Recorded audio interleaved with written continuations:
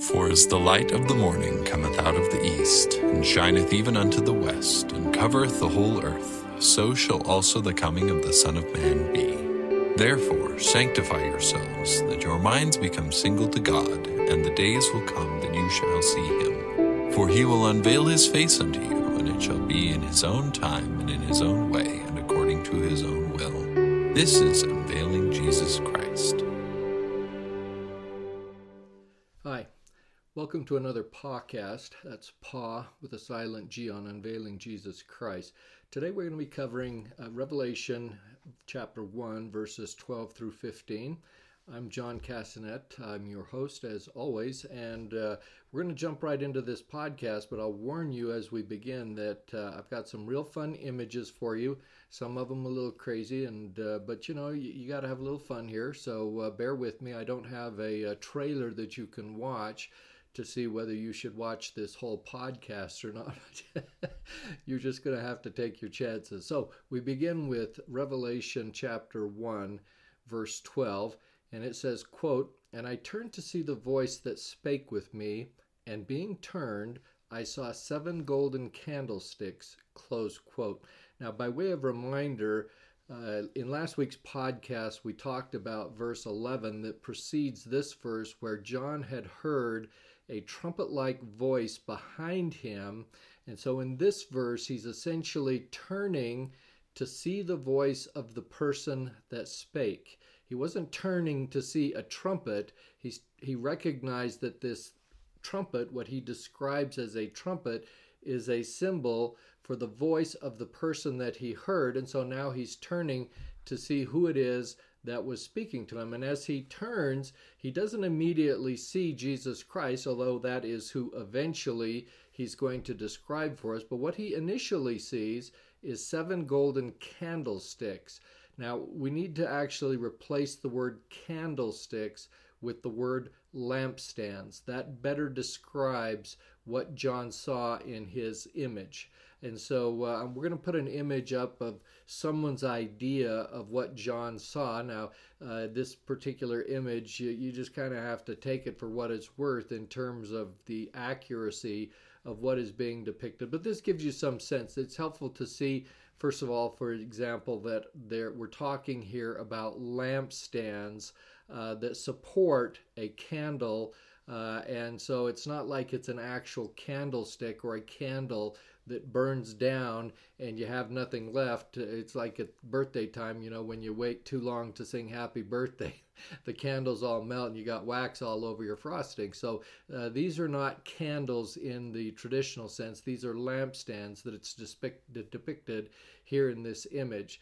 And so these 7 golden candlesticks, as they are called, are going to represent the churches. We will be told this later on, but they represent the 7 churches that hold up or bear the light of Christ and his gospel. And you can make a comparison between what is being talked about here with Matthew chapter 5, verse 14, that talks about this is one of those scripture mastery scriptures.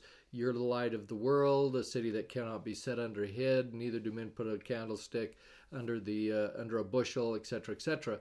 And so that's what we're talking about here. And Jesus, of course, is the lamp. He is the light of the world, and the 7 churches, which are the lampstands, then bear up his light. And so these are something that we're looking at here in this imagery. Now, it's important to note, of course, that anciently the lamps were more commonly used than candles. Lamp comes from the Greek word lynchnia, which refers to the stand that support these oil lamps. That would be olive oil in the little lamps. In fact, I think I got one here. Yeah, see, so here's the kind of thing that we're talking about. I'm taking from my props behind me. So this is the little lamp, and you'd pour the olive oil in here. You'd put some kind of a wick down in here, a cloth of some sort, and the cloth would suck up the olive oil in the lamp, and would stay lit as long as you, of course, have the oil in it. And so that's essentially what we're talking about with the concept that on top of these lampstands, it wouldn't look exactly like this, what I'm showing you here. It would look like rather some type of bowl that simply is sufficient to hold a certain amount of olive oil in it, and you can put the wick in it, and away you go. So that's what the imagery is that you should be thinking about. Now, on a broader scale, these 7 golden candlesticks are in the likeness of what is known as the menorah. And I want to talk about a little bit about what the menorah is, and then we'll make sure we distinguish it from the 7 candlesticks that John sees in his vision. Now, the most notable thing that we're immediately going to recognize in those of you who are from, I think I got a menorah around here. So I'm just going to grab my prop again here. So here's the image of a menorah. It has the 7 armed candelabra, and as you can see, the idea is you've got these the oil bowls at the top of each arm, and you put the oil in here with a wick, and then they burn. And so this gives you an idea. I'm going to show you another image here in a second, but there we have. It's a good thing we got all these props here. I wasn't even thinking about that, but so at any rate, the menorah, the distinguishing feature about it is, of course, it's a single stem that is going to support the 6 branches, 3 on either side, whereas in John's vision, what he's looking at is 7 golden candlesticks that each have their own stand. And this is a very important distinction, and we're going to talk about the difference in symbolism between these in just a moment. But let's first of all kind of give you a little bit more background into the concept here of the menorah. So in Hebrew, the word menorah means place of lights. It was a piece of furniture that was located in the holy place, in the tabernacle and in the temple at Jerusalem. So the holy place, of course, would be just before the veil of the temple, with the Holy of Holies being on the other side of the veil. And there were no windows in the temple itself, and so the only source of light in the holy place was the menorah. And so, kept people from stumbling over everything. So here's an image that we've got of a statue of a menorah, and again, the distinguishing thing that you can see about it is the long stem. Now, the image that you're looking at of this particular statue is probably oversized, but the menorah was actually quite large. It was made from a talent of pure gold, which, depending on how they measured it, is probably somewhere between about 44 and 88 pounds of gold. And so naturally, me being the financial wizard, I think about, I wonder what that works out to be in today's prices. And so I checked on my phone to find out what gold is going for today in today's market, and it was at $2,040 an ounce, and there's of course 16 ounces in a pound. So you do the math and you come up with somewhere between $1,436,000 and $2,872,000, depending on whether the talent is closer to 44 pounds or whether it's closer to 88 pounds. So that gives you just some sense of the amount of gold that it took to actually create the menorah. The gold, of course, itself is a symbol for purity, preciousness, sacredness, and incorruptibility. And it's probably the most frequently mentioned precious metal in the Old Testament. Now, the actual dimensions of the menorah were that and this is something as described by Josephus, and I'm going to talk about who this guy is in a second, but he set the dimensions of the menorah at about 5 feet high and 3.5 feet between the outside branches. And that's something that's also confirmed by various rabbinical sources as well. Now, if you look back on the image of the menorah, we're looking at the central shaft, and all of these branches have various artwork and shapes that have been engraved into them and would have been engraved into the gold that we just talked about. But the central shaft had 4 almond-shaped bowls, 4 round knops or knops, and 4 flowers. So you had a total of 12 things that were carved into the central branch. And then each of the 6 branches had 3 bowls, 3 knops, and 3 flowers, for a total of 54 on the 6. And so if you now keep in mind the 12 images in the single stem, 12 is an important symbolic number having to do with priesthood. We call it sometimes the church number, things like this. And so all of these things have a certain element of symbolism associated with them. So you add the 12 symbolic images that have been engraved into the gold on the stem, plus 54 in the arms, for 66 in all, which seems like a little bit of a weird number. And actually, Josephus lists the total number of decorative items at 70. So somewhere along the lines, in addition to the 66 that are obvious to be seen, he identifies that there were 4 additional things that somehow were decorative engravings, bringing the total number to 70. And 7, of course, being the number of perfection, wholeness, completeness, multiplied by 10 to give it a kind of superlative quality. Now, I've mentioned Josephus a couple times already, and he's going to come up again. So I want to give you just a little bit of sense who he actually is. He's actually a Roman Jewish historian who lived during the 1st century AD. So he was an eyewitness to things like the destruction of Jerusalem in 70 AD. And we call him a Roman Jewish historian because he was actually a Jewish general in the First Jewish War that began in 66 AD and ultimately led to the destruction of Jerusalem. But the town that he was in the generalship of was subdued, and he eventually surrendered to the Romans in his city. And after surrendering to the Romans, he became somewhat disillusioned with his countrymen and their willingness to basically fight to the death at all costs, as they were basically being slaughtered by the Romans. And so he kind of decided, you know what, this is not for me. And so he actually defected after surrendering in about 67 AD, and he became a slave to Vespasian, who was the Roman general who began the attack on Jerusalem.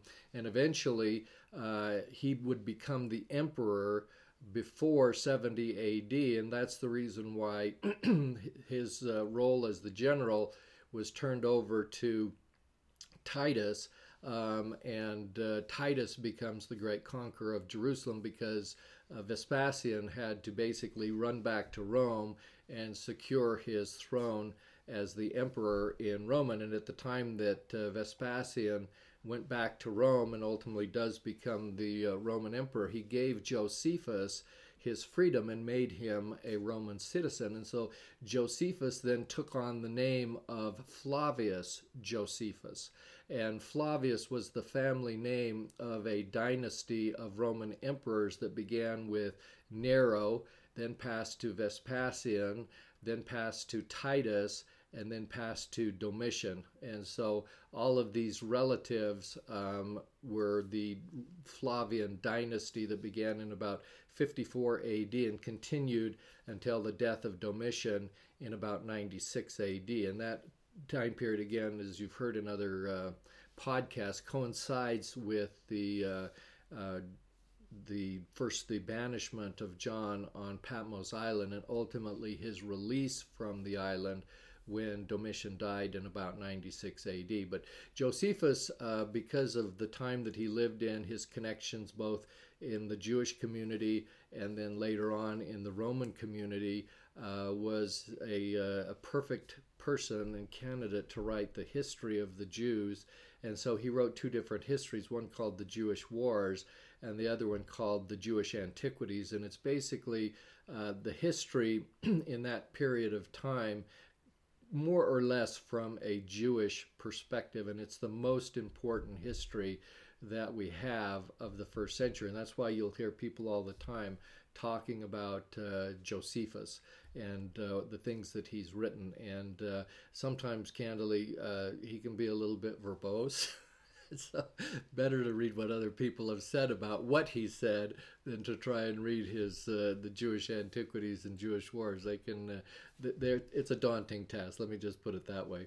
But at any rate, that's a little bit about Josephus. Now, the other thing that I just want to mention about the menorah in terms of its structure and construct is that sometimes you will see the menorahs, quote unquote, that has 8 arms with 4 on each side of the stem for a total of 9 candles. Now, this is not the true menorah, but you'll see them quite a bit, and a lot of times they are the piece of furniture, whether it be decorative or whatever, that will actually be lit and will be lit inside homes, including the Jewish homes. And the reason why the menorah, the household version, if I can say it that way, the household version of the menorah has 9 candles because the Jews were forbidden to light the menorah outside the temple. And so the only place where the menorah with the 7 stems on it was lit by the Jews was in the holy place. Outside, they would use the 9-stemmed, quote-unquote, menorah for household purposes. And so that's why you see the difference between 9 and 7. Now, the menorah finds its place. I'm going to show you an image of the Arch of Titus at Rome. And if you look carefully on this particular image, what you're going to see is the depiction of the Romans carrying home to Rome the menorah. And so what happens, this is related to the conquest of Titus, the destruction of Jerusalem and the temple in 70 AD. So after he destroyed the Jewish people, literally, in addition to just the city and the temple, he came home, hail the conquering hero, that sort of thing. And so as he was coming into Rome, there were all kinds of celebrations and everything. And eventually this great arch was constructed at Rome. And in that, the engravings of this arch that you can see is a relief of the menorah being carried into Rome in celebration. So that's a place where you can also see the image of the menorah.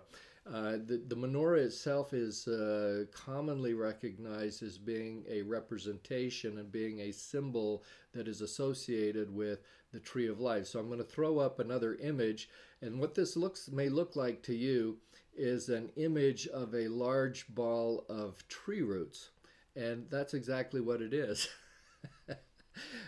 This is not the tree of life, but as I was looking for a nice image about the tree of life, I happened to come across this interesting ball of roots that I found rather fascinating, and I liked it so much I decided to include it.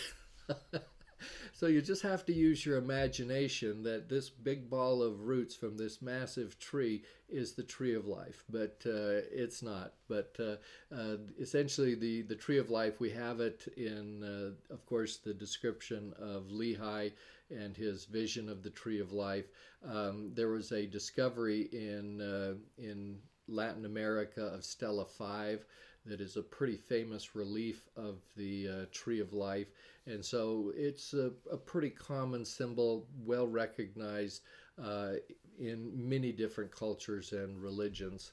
And so getting back to other things now, in terms of the menorah itself and these 7 candlesticks that we're talking about, we of course recognize that the pure olive oil in the cup-shaped containers in each branch represent the Holy Spirit and things which then illuminate all the things of God. We find the imagery used, of course, in the parable of the 10 virgins and the foolish virgins who weren't wise enough to make sure that they had sufficient oil so that they could burn their lamps throughout the evening until the bridegroom appears after his wedding. These candlesticks, of course, tie us into the temple imagery. And so in the Temple of Solomon, for example, at the time that that was constructed and they were dedicating the structure, Solomon ordered that 10 lampstands be placed in the Holy of Holies. And so 10, of course, is another one of those fairly symbolic numbers that is a representation of a whole, of a part. And that would have been the reason why 10 would have been chosen at the time of the dedication. But at any rate, here there's we have 7 separate lampstands that we have to distinguish from the menorah that has this single stem that support the other 6 arms or branches of this tree of life. We're told later in Revelation chapter 1 verse 20 that the 7 candlesticks represent the 7 churches of Asia, with the idea that from these churches representative of the universal church, we have an illumination of the Word of God to all the world. And the idea of the 7 means that we are missing a unification among the 7 separate churches. In other words, they are not united in one, and each has its own candlestick and its own base that supports it, as in contrast to the menorah that has the single stem that then supports the 6. That would be an image representing the unity that existed in the Jewish church and among the Israelites before we ever get to the point of having Jews per se. We had the Israelites all connected and bound by their devotion to Jehovah, who represents this stem that supports all of them in a sense. Whereas by the time we get to 96 AD, after the Savior's mortal ministry, after his death, crucifixion, his resurrection, and we have the apostolic period when the church was under the direction and central authority and leadership of the quorum of the 12 apostles, the correct image would have been the menorah with the single stem. But as time went on, of course, the 12 apostles were killed, and there ceased to be this type of central authority and leadership within the church, so that every branch, wherever it might be located, was pretty much doing their own thing and was under the authority of the local bishop. And so the existence of the 7 candlesticks as independent candlesticks that have their own base is essentially a symbol of an apostate condition among the churches, because we're supposed to have one Lord and one faith and one baptism, but those kinds of conditions really didn't exist as of the time of John's vision in 96 AD. And so that's the distinction that we have to draw between the menorah on the one hand and these 7 candlesticks on the other hand. Now, it's important to note that these 7 golden lampstands were in fact actually made of gold. So John describes them as gold in appearance, but we have to understand that they were made of actual gold. Gold being, of course, a sacred metal, it shows that they were precious in the sight of God.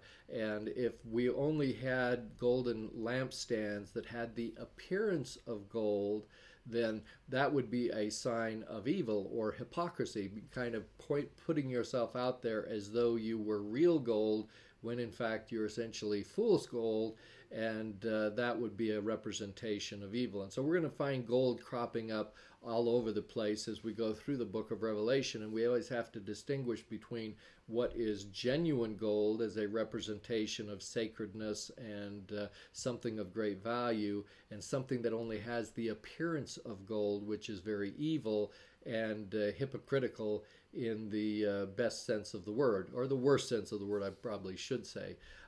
So notice how I mentioned a moment ago that the fact that there were 7 candlesticks with separate supports or bases was an indication that these churches were in an apostate condition. And as we go through and study the 7 churches, 5 of the 7 were condemned by the Savior for not having, having a lot of bad things about them. Only 2 of them did he commend without condemnation. And so that's another indication of kind of the apostate condition that existed among the 7 churches. But nevertheless, we have these 7 lampstands that are still gold in their appearance. In other words, they were still precious in the sight of God, even though they were a far cry from a level of perfection or where they needed to be in terms of their faithfulness and their keeping of the commandments. So that's what I wanted to talk about with regard to Revelation chapter 12. Let's move on now to Revelation chapter 1, verse 13, which says, quote, "And in the midst of the 7 candlesticks, one like unto the Son of Man, clothed with a garment down to the foot, and girt about the paps with a golden girdle." Close quote. The first phrase we want to address with regard to this particular verse is the phrase that says, "in the midst of the 7 candlesticks." And so we know, as the later portions of the verse describe, this is Jesus Christ, and he's in the midst of the 7 candlesticks. So we want to talk a little bit about what that actually means. It means essentially that Christ is standing or walking among these universal churches that are represented by the 7 lampstands, and he is encircled by them. All right, and this image is not unique to the book of Revelation. We find it also in the Doctrine and Covenants, section 88, verse 13, which says, quote, "The light which is in all things, which giveth life to all things, which is the law by which all things are governed, even the power of God, who is in the midst of all things." Close quote. So again, we get this imagery of the Savior and his power being in the midst of all things, including the universal church, both anciently and in modern times. We also find this same imagery used in Revelation 2:1, which says, quote, "Unto the angel of the church of Ephesus write, These things saith he who walketh in the midst of the 7 golden candlesticks." Close quote. And of course, this is a reference to the letter that John wrote to the church at Ephesus, which was having some problems and had some apostasy occurring among them. They weren't all bad. There were a few good things that he commended them about, but they had some work to do. And yet it describes the fact that he's walking in the midst of the 7 golden candlesticks, including, in this particular verse, the church at Ephesus. And so it is for us today. I think we need to dispel the notion that Jesus will only walk in our midst, both collectively and individually, if we're somehow perfect. And that's just not the case, as demonstrated by what's going on here with these 7 churches, most of whom were really on the verge of going into apostasy completely. He's still in their midst, nurturing, doing the best, doing everything he can to help them in whatever difficulties and trials and tribulations they might be encountering. And so it is with us that even though we have difficulties, even though we're not perfect, he will be in our midst. And that's his promise to us.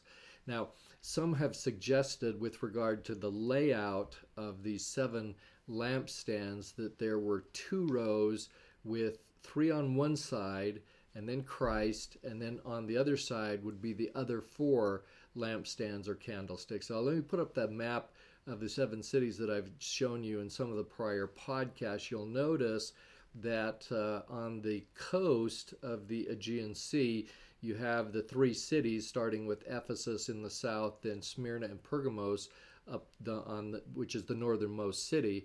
So you have 3 along the coastal area, and then if you go inland, you've got the other 4 going again down from Pergamos down to Laodicea as the last city of the 4 on the inland route. And so, if the 7 candlesticks truly represent the 7 cities and is in any way tied to the geographical location of the seven cities, then it might make some sense that what John was seeing was 3 on one side of the Savior, 4 on the other, kind of in a row with him in the midst of them.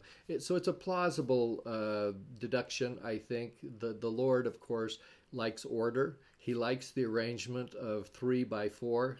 It comes up a lot of times in different places in the book of Revelation. So even though we're not given any specific information about the arrangement of these particular candlesticks, it would seem to make sense that that could very well be a plausible indication of what it may have looked like for John. And so much for our the image that I put up earlier, because it's not arranged 3 by 4, but it's just somebody's idea. Okay, the idea is I want to just give you a sense of what John is saying, and we don't know enough about it exactly to know, so we'll leave it at that. So notice that it says that he is in the midst of the 7 candlesticks. This is a promise that exists in latter-day Revelation. For example, in the Doctrine and Covenants, section 38, verse 7, it says, quote, "I am in your midst, and ye cannot see me," close quote. In Matthew 28:20, going back into the New Testament, he says, and this was at the time of his ascension into heaven, he said, quote, "Lo, I am with you always, even unto the end of the world," close quote. And of course, he's always in our midst by the power of his Spirit. He is in our midst by the ministration of angels. He's also said in Matthew 18:20, quote, "Where 2 or 3 are gathered together in my name, there am I in the midst of them," close quote. And so that's fairly familiar scripture that I think we all have some recognition of. And this actually comes from a rabbinical saying. So when Jesus was saying that if 2 or 3 are gathered in my name, I'll be in the midst of them, there was a rabbinical saying to that effect. And the rabbinical saying was, quote, "Where 2 or 3 are together to study the Torah," which is the law of Moses, "the Shekinah is in their midst," close quote. So that's what the rabbins would say, and this is what Jesus may very well be referring to as in Matthew 18, where he talked about the gathering of 2 or 3 people together. And so of course the Shekinah is a English transliteration of the Hebrew word that means dwelling or settling or habitation. It was associated with the tabernacle and specifically in the Holy of Holies with the Ark of the Covenant and the mercy seat. The Shekinah, or the presence of God, like a cloud, would descend and rest on the mercy seat. We also find its presence, for example, in the wilderness wanderings of the Israelites for 40 years. The cloud of the Lord's presence would go before them, kind of showing them the way. And so essentially you'd recognize that the cloud kind of covers his glory, but it is a representation or symbol of his presence. And so finally, let me end with one last one. In the Doctrine and Covenants, section 32:3, it says, quote, "And I myself will go with them and be in their midst, and I am their advocate with the Father, and nothing shall prevail against him," close quote. So that's kind of a soothing thought. That a lot of times we talk about the book of Revelation being this thing that just got really all these really bad and ugly things that happen, and they do to a certain extent. But we always have these verses that we sometimes just kind of pass over and say, okay, Christ will be in the midst of the people. Okay, good, happy to hear it. Without recognizing that there is a promise of protection associated with that. And that's what we find in this verse in the 32nd section of the Doctrine and Covenants, when he says, "I'll be in their midst, I'm their advocate, and nothing shall prevail against them." And that, I think, relates both to certainly spiritual things and maybe to a lesser extent temporal things as well. So if you want to get some insurance, live your life in conformity, and that you have the assurance that he will be in your midst. You don't have to be perfect, as I said, but keep your life in conformity with his teachings, and you have the promise that he will be with you. So this image is, by and large, a source of comfort to the saints both anciently and today. And keep in mind that Christ, throughout the book of Revelation, at least 7 times, tells us, "I come quickly." And that's literally true, because technically speaking, he's already here. He's shown himself to be in the midst of the 7 churches, even as John's prophecy begins. And so to say that I come quickly is an indication that it's already happened. If you live your lives in such a way to enjoy the blessing of his presence, the Shekinah, then he's already in your midst. And of course, that doesn't come without certain conditions of faithfulness on our part. As I've already said, we have to endure and we have to keep the commandments and be watchful, or the threat or the promise is essentially that he will remove himself from you. His presence will not be with you. And we find this recorded in Revelation chapter 2, verse 5. And again, this is part of the letter that John was writing to the saints in Ephesus. And it says this, quote, "Remember therefore from whence thou art fallen, and repent, and do the first works, or else I will come unto thee quickly, and will remove thy candlestick out of his place, except thou repent." Close quote. Now this is relating specifically to the fact that if you don't keep the commandments, if you don't return to your first works, your first love, as the Savior talks about in regard to the Ephesians, we're going to take the church organization completely away. Well, implicit in this statement is if the church is removed out of its place, except they repent, then the Savior goes with it, right? He can't be in the midst of a candlestick that doesn't exist. And so in order for Christ to be in the midst of the candlestick, specifically in this verse with regard to the Ephesians, then they have to repent. And if they don't, candlestick goes away and he goes with it. Why? Because the church holds up his light. If you don't have a church holding up his light, he won't continue to be in the midst of them. So that's the hope that is offered by these verses and the imagery that we're looking at, but it's also a word of warning to the wise of living yourself and your lives in such a way that you can have him as a blessing, his presence in your midst. Now, the next phrase of this verse talks about the fact that John saw one like unto the Son of Man. And I've kind of been implicitly talking about Christ being in the midst, and here we have the specific part of the verse that refers to him as the Son of Man. So this is a designation of Jesus Christ. And when it says Son of Man, it basically means the Son of the Man of holiness. It is synonymous with the Son of God, who is the Son of the eternal Father, whose name is Elohim. And so Christ was the Son of Man in both a literal sense and in a spiritual sense. And by that I mean to say he's the Son of the Man of holiness as his first begotten Son in the Spirit, and he's also the first and only begotten of the Father in the flesh. That makes him, in two senses, the Son of the Man of holiness. Now, the Savior is also sometimes called another related name, which is the Son of Ammon, A-H-M-A-N. And you'll find that various references the use of this name in several sections in the Doctrine and Covenants. And in the pure language of Adam, the name of God is Ammon. And so, since Jesus is his son, he would be the Son Ammon. Now, this meaning that we're talking about as Jesus, who is the Son of Man, has been lost to a number of people, particularly the translators of the Bible. Because if you look at the Bible and how it sets forth the name and title of Jesus Christ as the Son of Man, they use a lowercase m on the word man. So you have Son of Man, Son is capitalized, but the word man has not been capitalized in the King James Version of the New Testament and the Old Testament for that fact as well. So it should be the Son of Man with the word man capitalized, because it is both a proper name and a title for Jesus Christ. So if you do a comparison and you look at the King James Version of Matthew chapter 16, verses 13. This is the chapter and verses where Peter's being told by the Savior that he promises them the keys of the kingdom. But in this particular verse, verse 13,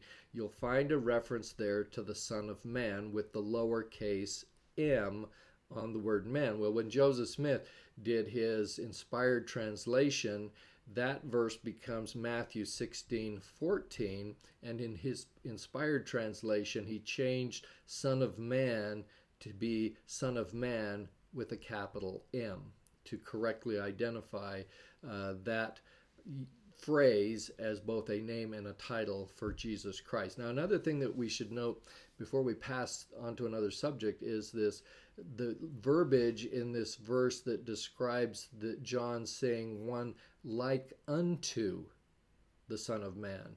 And it's this like unto that may imply that John didn't see the Son of Man, but rather one like him. So, in other words, he was looking at an angel that just had the appearance. He seemed like he was the Son of Man, but he wasn't in reality. And don't get hung up on that, because John, in fact, did see Jesus Christ, the Son of Man. And this phraseology of like unto is kind of common in other scriptures where it's clear that the person being described is the Savior, or in the case of Abraham 3:27, which describes the premortal existence, it uses the same phrase to describe Jehovah.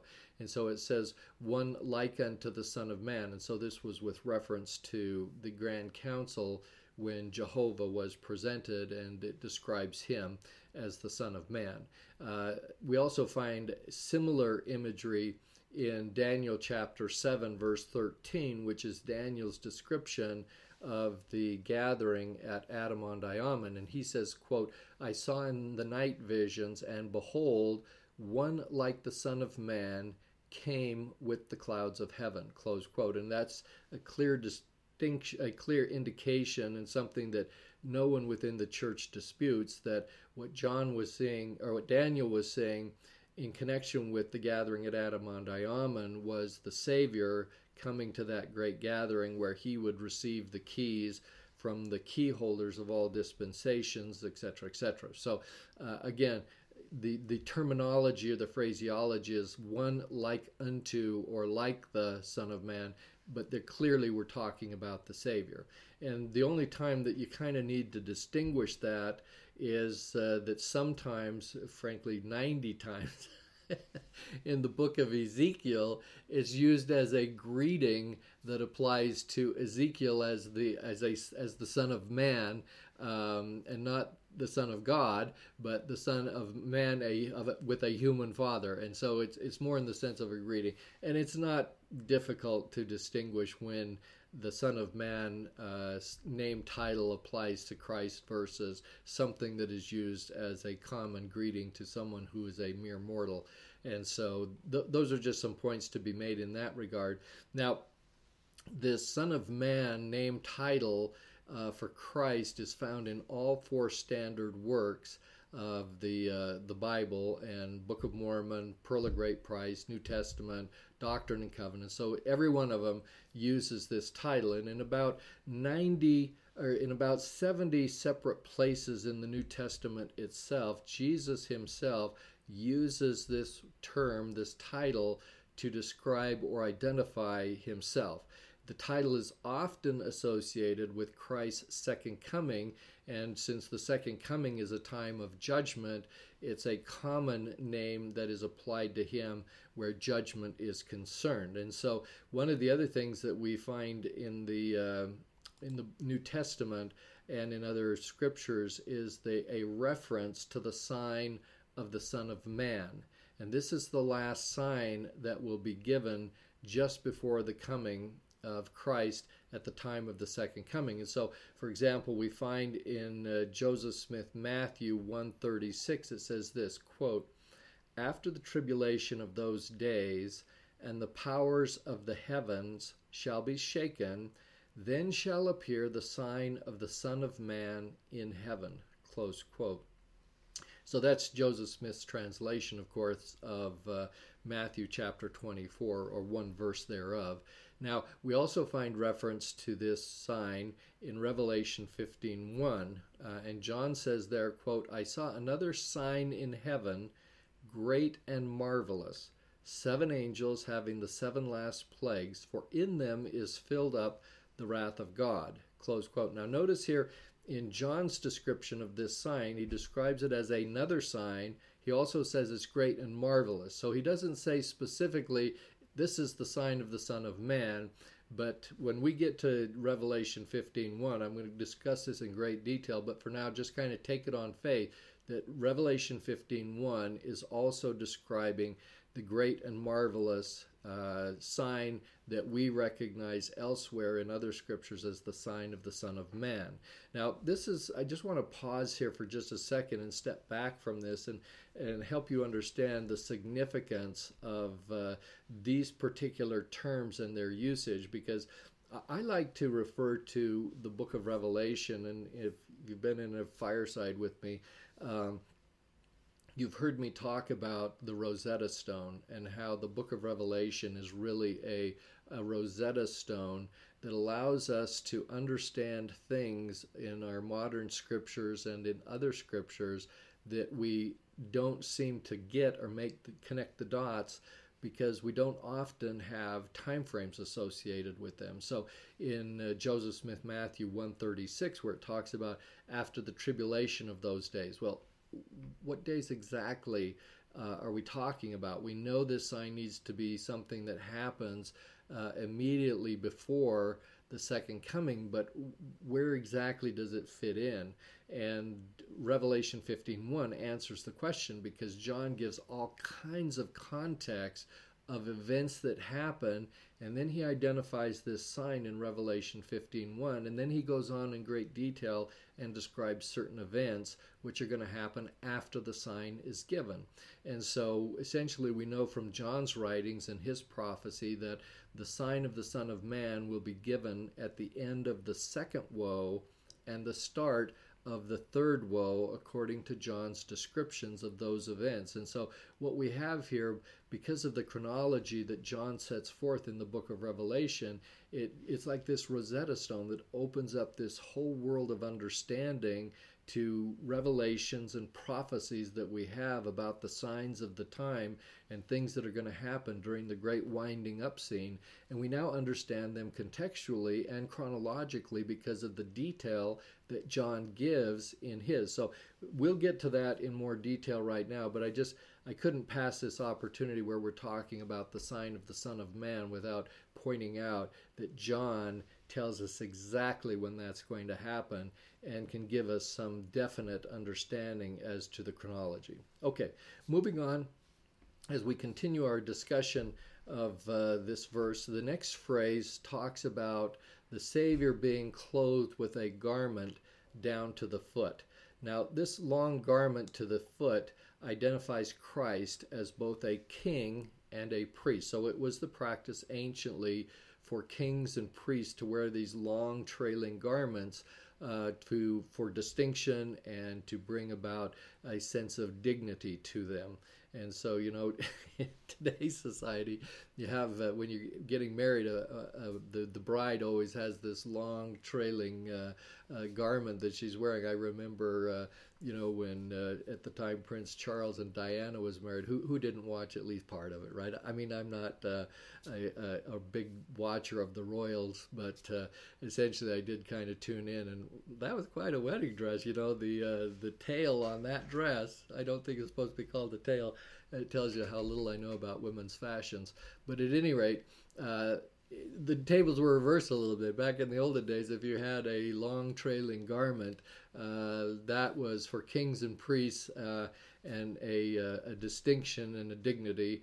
And so the long garment, of course, is also a symbolic representation of their righteousness, which is indicated by the garment as well. And so this is kind of a clear allusion to the garment of the priesthood, and it describes specifically the garment that would be worn by the high priest in Israel, who was a representative or symbolic type for Jesus Christ.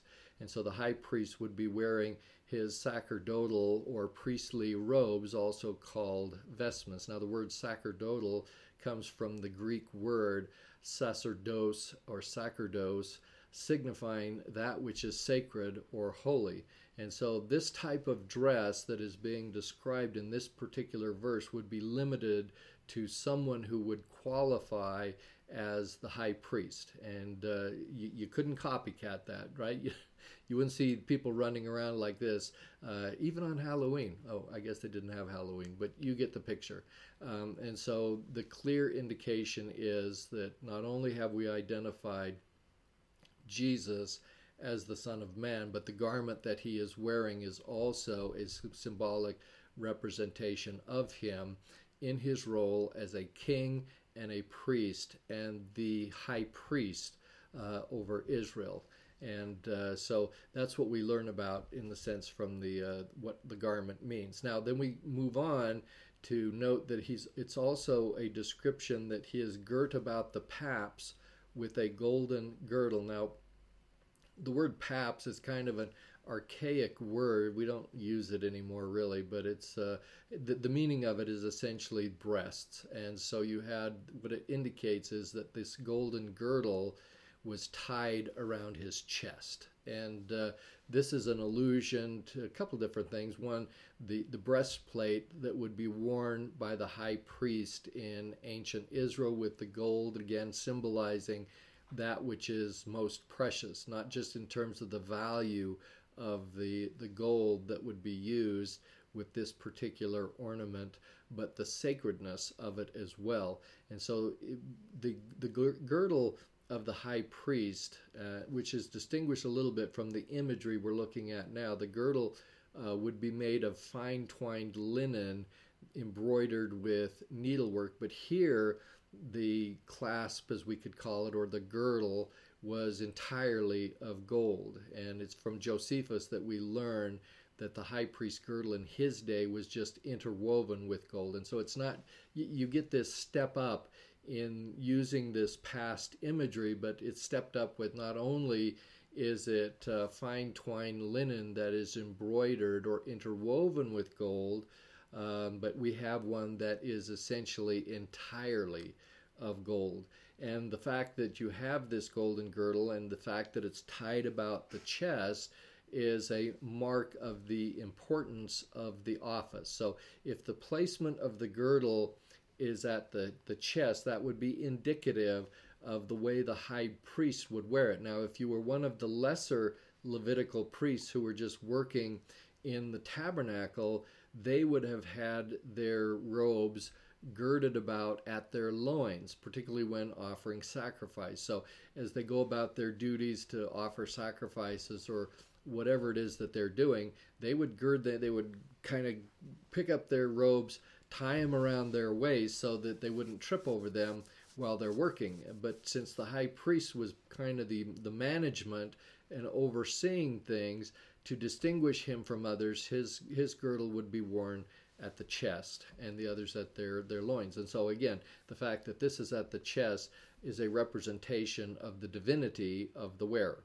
Okay, let's move on and talk a little bit about Revelation 1, verses 14 and 15, which state, quote, "His head and hairs were white like wool, as white as snow, and his eyes were as a flame of fire, and his feet like unto fine brass, as if they burned in a furnace, and his voice as the sound of many waters." Close quote.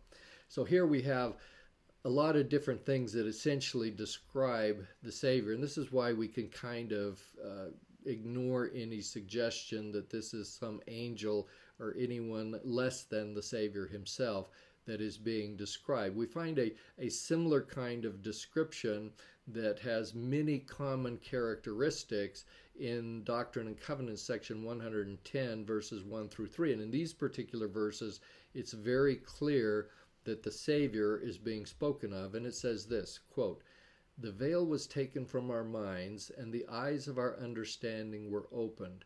We saw the Lord standing upon the breastwork of the pulpit before us, and under his feet was a paved work of pure gold, in color like amber. His eyes were as a flame of fire. The hair of his head was white like the pure snow. His countenance shone above the brightness of the sun, and his voice was as the sound of the rushing of great waters, even the voice of Jehovah." Close quote. That, of course, is a description of the visitation of the Savior at the time of the dedication of the temple in Kirtland. And again, because of the similarities in the description, it's obvious that what is being described in Revelation 1:14 through 15 is a description of the person of Jesus Christ. And so we can gather that from the parallel citation in the 110th section of the Doctrine and Covenants. So let's talk a little bit about what some of these symbols actually mean, starting with the phrase, "His head and his hairs were white like wool, as white as snow."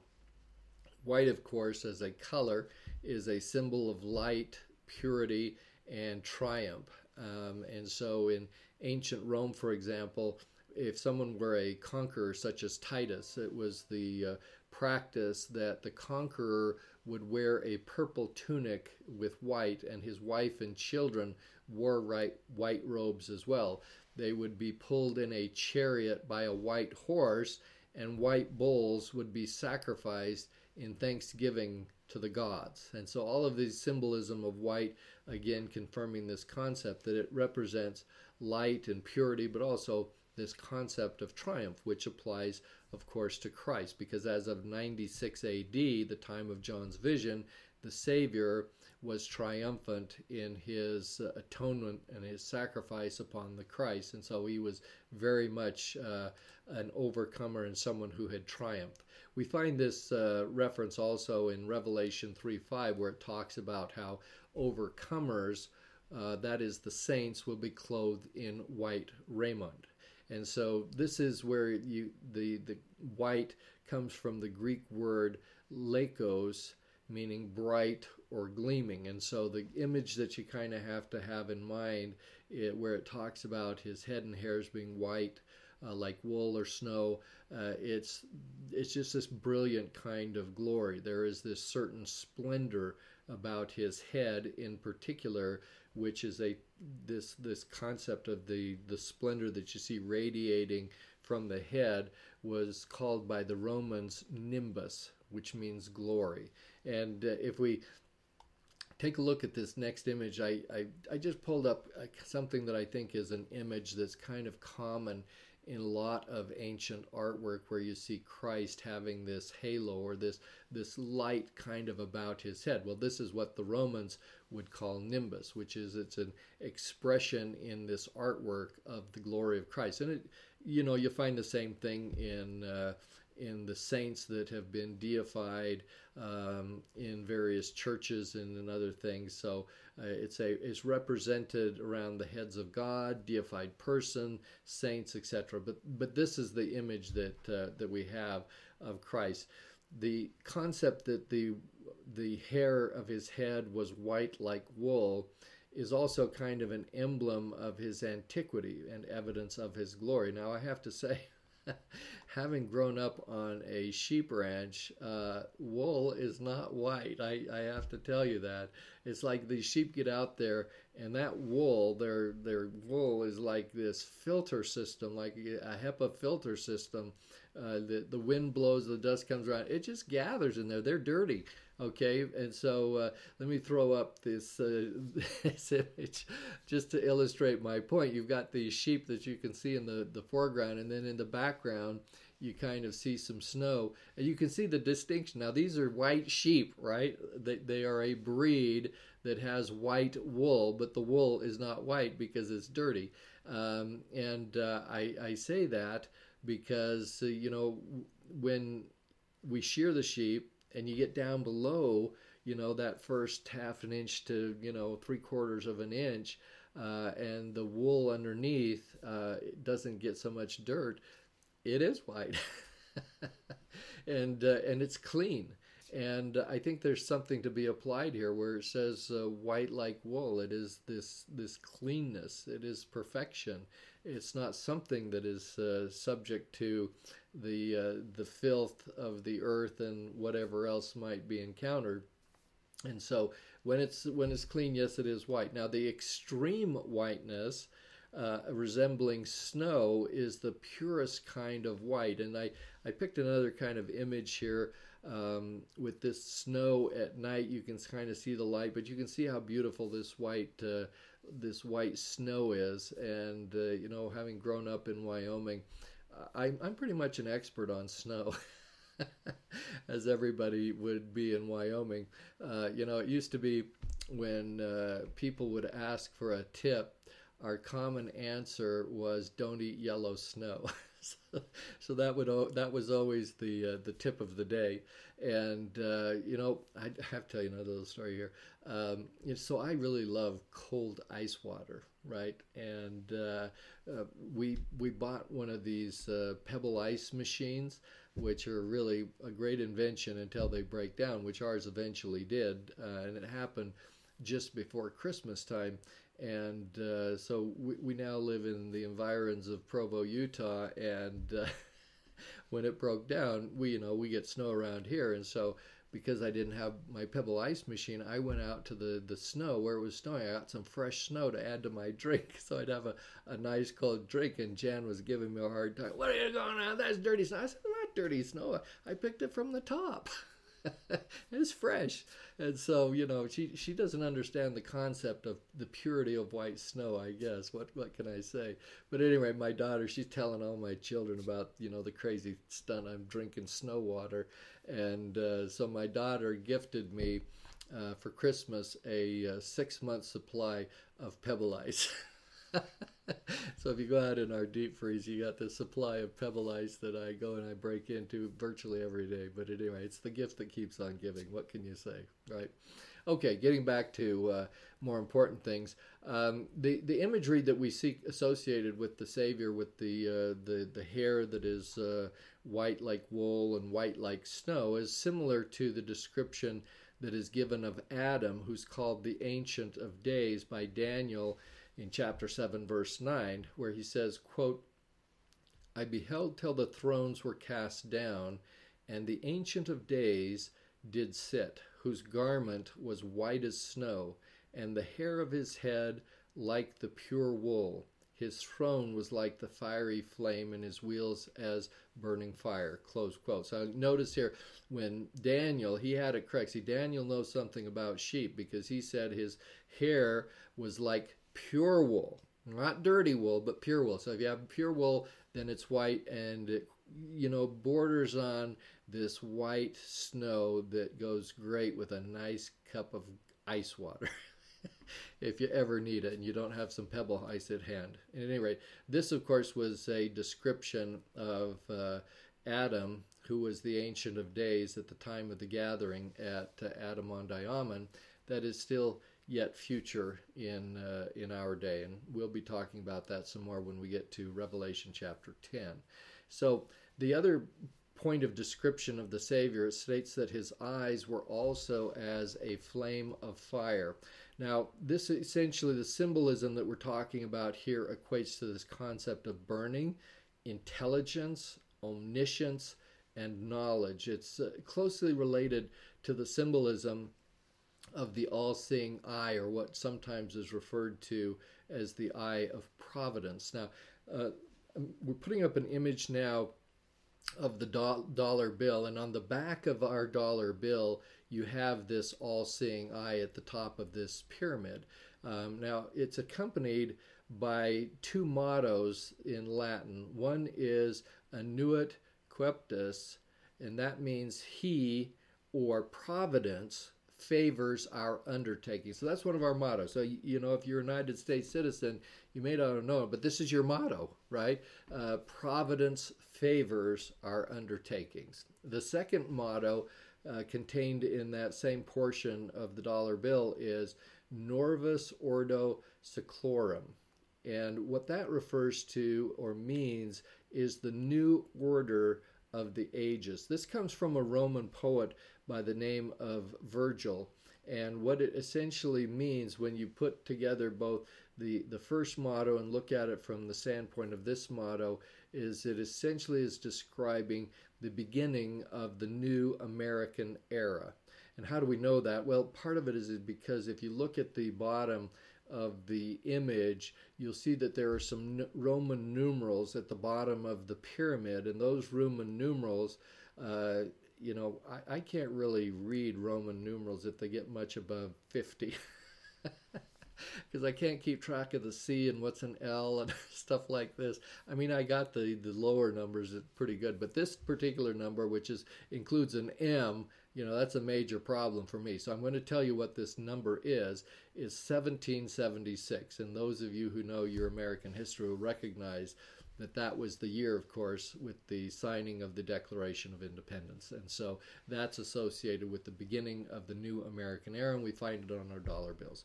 Now, another place where we find the image of the all-seeing eye, or this eye of providence, is on the temple in Salt Lake City. So there are two all-seeing eyes located on the exterior of the temple, as shown in this image. One is located on the center tower, which is kind of the second level at the top of these upper windows on both ends of the temple. It's also located on the interior of the temple in the garden room.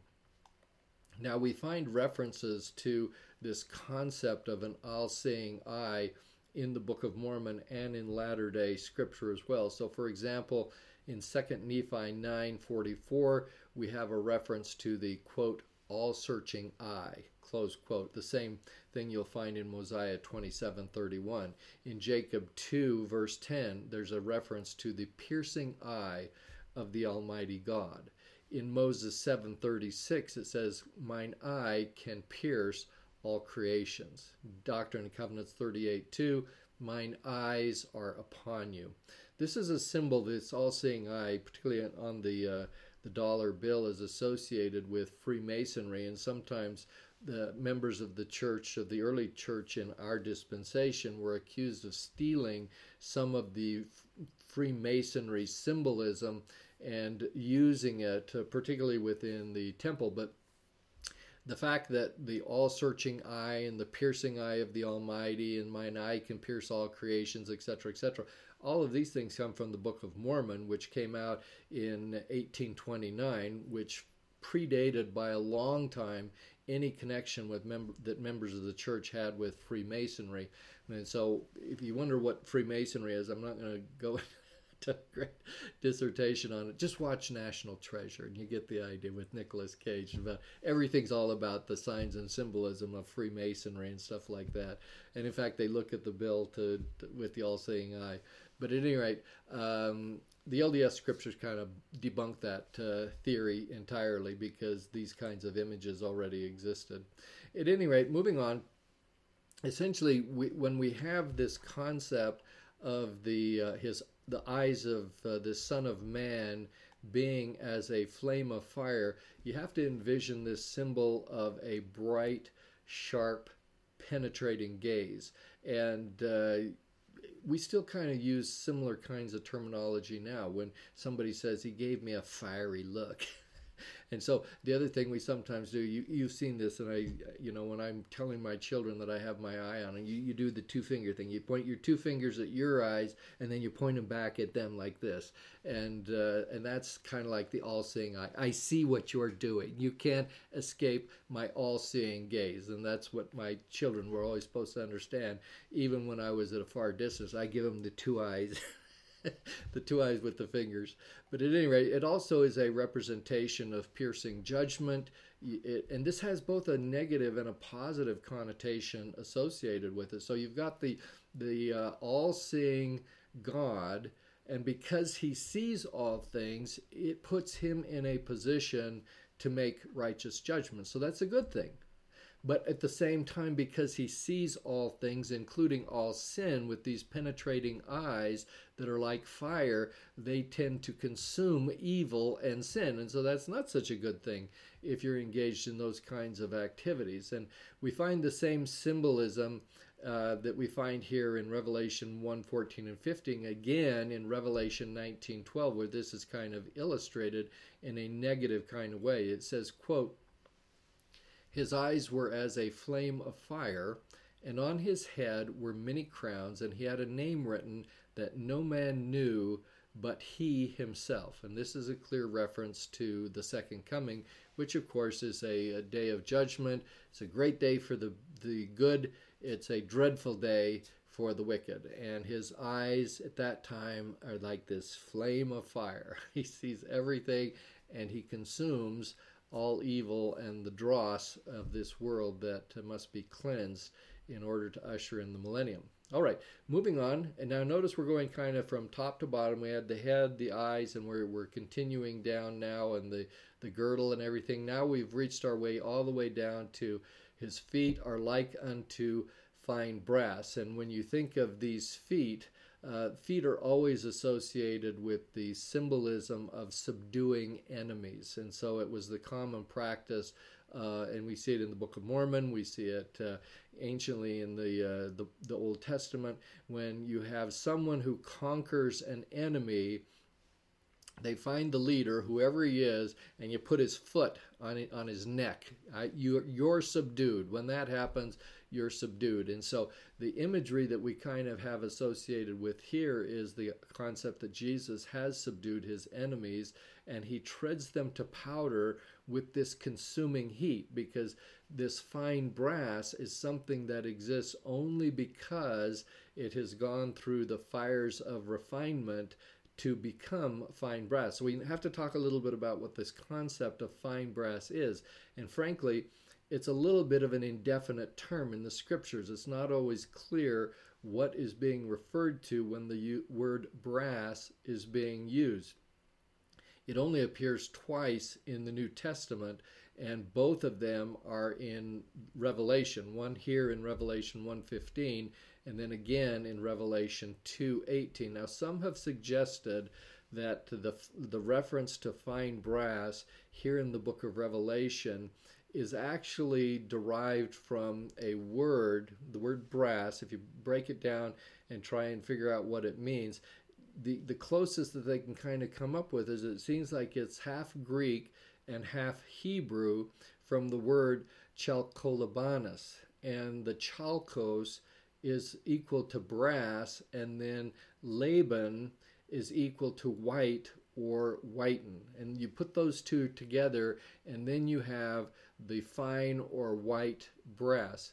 And it's also possible, some say, that it has to do with this Corinthian brass. So this is a particular reference to a type of brass that came to exist when the city of Corinth was burned in 146 BC. Now, historically speaking, just a little bit here, the Battle of Corinth was a decisive battle that occurred when the Roman Empire defeated the Greeks and Achaeans and began the true domination of the Roman Empire. So it kind of was, had been defeating countries and things like that, and finally it begins to reach empire status, and this was a decisive battle that led to the domination of Rome as a world power. Now, during this particular battle, in 146 BC, the Roman general was a guy by the name of Lucius Mummius, and as the defeat of the Greeks and Achaeans had occurred, he ordered that the city be burnt. And the city, of course, had gold statues and brass and silver workings and all these things together. And these metals, because of the heat from the burning of the city, melted together and created this alloy metal that was valued almost as much as gold itself. So some people think that the reference here in Revelation 1:15 to this, quote, fine brass, close quote, may be a reference to Corinthian brass, which was viewed as very, very valuable. So whatever the case might be, the fine brass and the symbolism of the fine brass has kind of a technical background of one degree or another.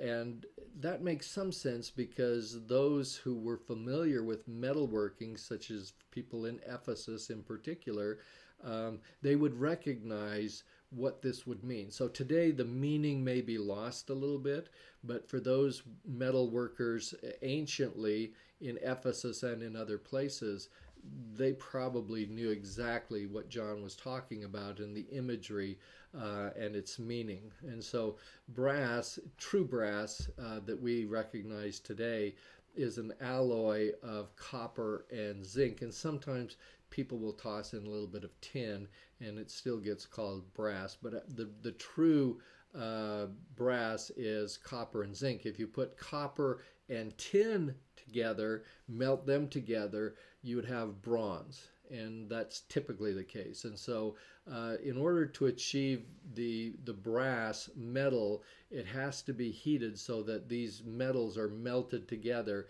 and then it becomes an alloy that is very, very durable. And so what you have to take from this imagery where it's referring to this brass is this symbol of something that is firm, it is strong, it's enduring. And so we find these various references in the Old Testament to things that are brass that have these kinds of qualities associated with them. So for example, the Psalms talk about the gates of brass. Micah talks about hooves of brass, like is in horses. Jeremiah talks about the walls of brass. Daniel, the mountains of brass. And what I find interesting kind of also is in the Book of Mormon, we have the plates of brass, something that would be firm, strong, and enduring. And that was literally the case on a more spiritual level because, you know, the sons of Lehi go back, they have to get the plates of brass.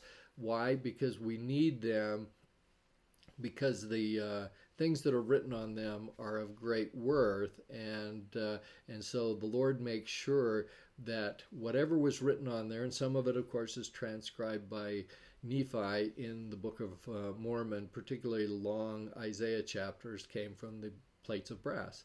And so they are enduring, they're strong and firm. And it's not just in a temporal sense like gates and walls and things like that, but in a spiritual sense as well. And so they have this symbol of hardness and insensibility to sin. So we find references in Isaiah to a brow of brass and other things like this. Now, we have to recognize in order to get to the point where you have brass, we have to melt these metals together. And so it talks here specifically about this furnace that generates enough heat, and it's so hot that it has to be this kind of a white heat. And so Daniel kind of uses this imagery in chapter 10, verse 6, where he describes this heavenly being whose arms and his feet like in color to polished brass.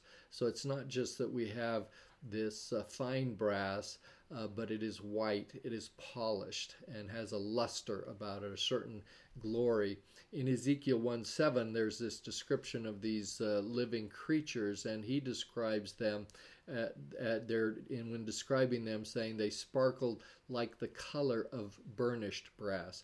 Now, what I know about brass is, when I was in the military, you know, going through officer candidate school in particularly, and also with the basic school, you know, you got these brass ornaments for your uniforms, and in particular like your belt buckle, and you had to sit there and work on them forever to try and get them so that they weren't tarnished. And if you had true brass, that's what you'd have to put into it to keep it this kind of burnished or this polished brass. It takes a lot of work. It takes a lot of effort. Now, so in more recent times, what you could do, but they wouldn't let us do it in officer candidate, you buy anodized brass. So it doesn't tarnish. And so at any rate, but they wouldn't let us use it back in those. So you're just sitting there polishing like crazy, and so you had to look good for inspections and stuff like that. But the idea is that this fine brass that we're talking about really kind of means a white brass, because it was highly polished and refined to the purest possible state of whiteness. So that's the nature of these feet that are glowing with great intensity from the midst of a furnace. Now, I'm throwing up an image of a blast furnace. This is kind of old school. You can see these guys standing next to the furnace, and I don't think they do it like that anymore today. I don't think OSHA will let them get away with these guys standing around trying to push their rods down into this molten metal that is just red hot and glowing, to get rid of the large chunks and impurities and the dross and grosser elements and stuff like that. But at any rate, I throw this image up here because this is what I think about when I think about this fine brass and what it takes to create the kind of image that we're talking about, the refining process that brings about this state of purity, so that John can describe it as basically this white brass, or fine brass as the term is in the King James Version. So when you get down to it, these feet are eventually going to subdue the earth. It will burn all the earthly nations, and these feet will tread upon the nations at the second coming. And Malachi 4:3 kind of describes this a little bit when it says, "Ye shall tread down the wicked, for they shall be ashes under the soles of your feet in the day that I shall do this." Let's now go to the next part of this verse, which is a phrase that says, "The voice of Jesus would be like the sound of many waters." And so what you should kind of envision, it's this voice of a multitude. It's the power of his word like the sea. And the best image I can use to kind of depict what is being described by this symbol would be an image of Niagara Falls. And I've never been there, but everybody talks about how loud is the sound of all of this falling water, these many waters that flow millions of gallons a minute over the Niagara Falls. So I had to, of course, Google it, Wikipedia, and find out how loud is loud at Niagara Falls, and they say that it's about 96 decibels. It used to be more, but they kind of pull some of the water out of the river for hydroelectric electricity generation, and so you don't have so much water flowing over as once flowed. I'm sure that there are people that were not happy with that choice. Don't mess around with Niagara Falls. But at any rate, so they say that it's about 96 decibels, which is not a safe level of sound, and exposure kind of on an ongoing basis would result in hearing loss. And so just a little bit more to give you a sense of comparison, a whisper, something like this, would be about 30 decibels. But a normal conversation is about 60 decibels. A motorcycle engine, kind of, if you're up close to it, is going to be about 95 decibels. And, I think there's a big difference between some of these motorcycle engines. I mean, if you're talking like a 450 Harley Davidson, yeah, those things, they're just made to create noise, right? And so, yeah, that's about 95 decibels. And if you get to 120 decibels with a loud noise, you're going to have immediate harm to your ears. As I was looking at these various things in these decibel levels, it kind of amazes me that I have any hearing in my ears at all. And I don't have the greatest hearing. I haven't quite gotten to the need for hearing aids yet, but that day is coming, I'm sure. But, when we were growing up, running this heavy ranch machinery in the hayfields for all summer long, we never wore hearing protection. So, kind of crazy, really. We should have, and in hindsight, probably should have been. Well, not probably. We should have been wearing hearing protection, but we never did. And some of those, that equipment was pretty noisy. And so I feel fortunate that I'm still hearing, because I'm sure I had many opportunities to receive 96 decibels worth of sound on kind of an ongoing basis. But at any rate, the image that you need to be taking away from this concept that the voice of Christ is as the sound of many waters, is the sound of majesty and the power thereof. And you think of these waves crashing across the rocks in various places along the coast, and just the sound that it creates. It's just really impressive, and you kind of have to be awe-inspired by those kinds of things. And that's the image you should be getting as John describes what he's seeing and what he's hearing in this vision of Jesus Christ as he turns to look to see the Savior, sees him in the midst of the 7 candlesticks, and then hears his voice. And it is this majestic, powerful voice that is as the waves crashing along the coastline, or the many waters. It's just kind of a deafening sound that cannot go unheard. It's not just loud, also it's clear, and it includes this sort of irresistible strength and power associated with it. And so essentially, when you take all of these combined traits together, it presents this rather imposing and majestic image of Christ from head to toe, from fire to water, from the beginning to the end, of the Alpha and Omega. And those are the images that you walk away from as we conclude our discussion of Revelation 1, verses 12 through 15. So thanks again for listening, and I hope you'll subscribe to my podcast if you haven't already, and that you'll share this with your friends. And thanks for the technical support by Jenna Daly. We have another podcast coming up tomorrow. It's going to cover section 8 in my book, so if you got it, you can review it in advance as kind of a roadmap for our discussion tomorrow. But the verses are essentially Revelation 1, verses 16 through 18, and a discussion of the imagery of Christ holding these 7 stars in his hand. So that's what we have to look forward to tomorrow. I will see you then.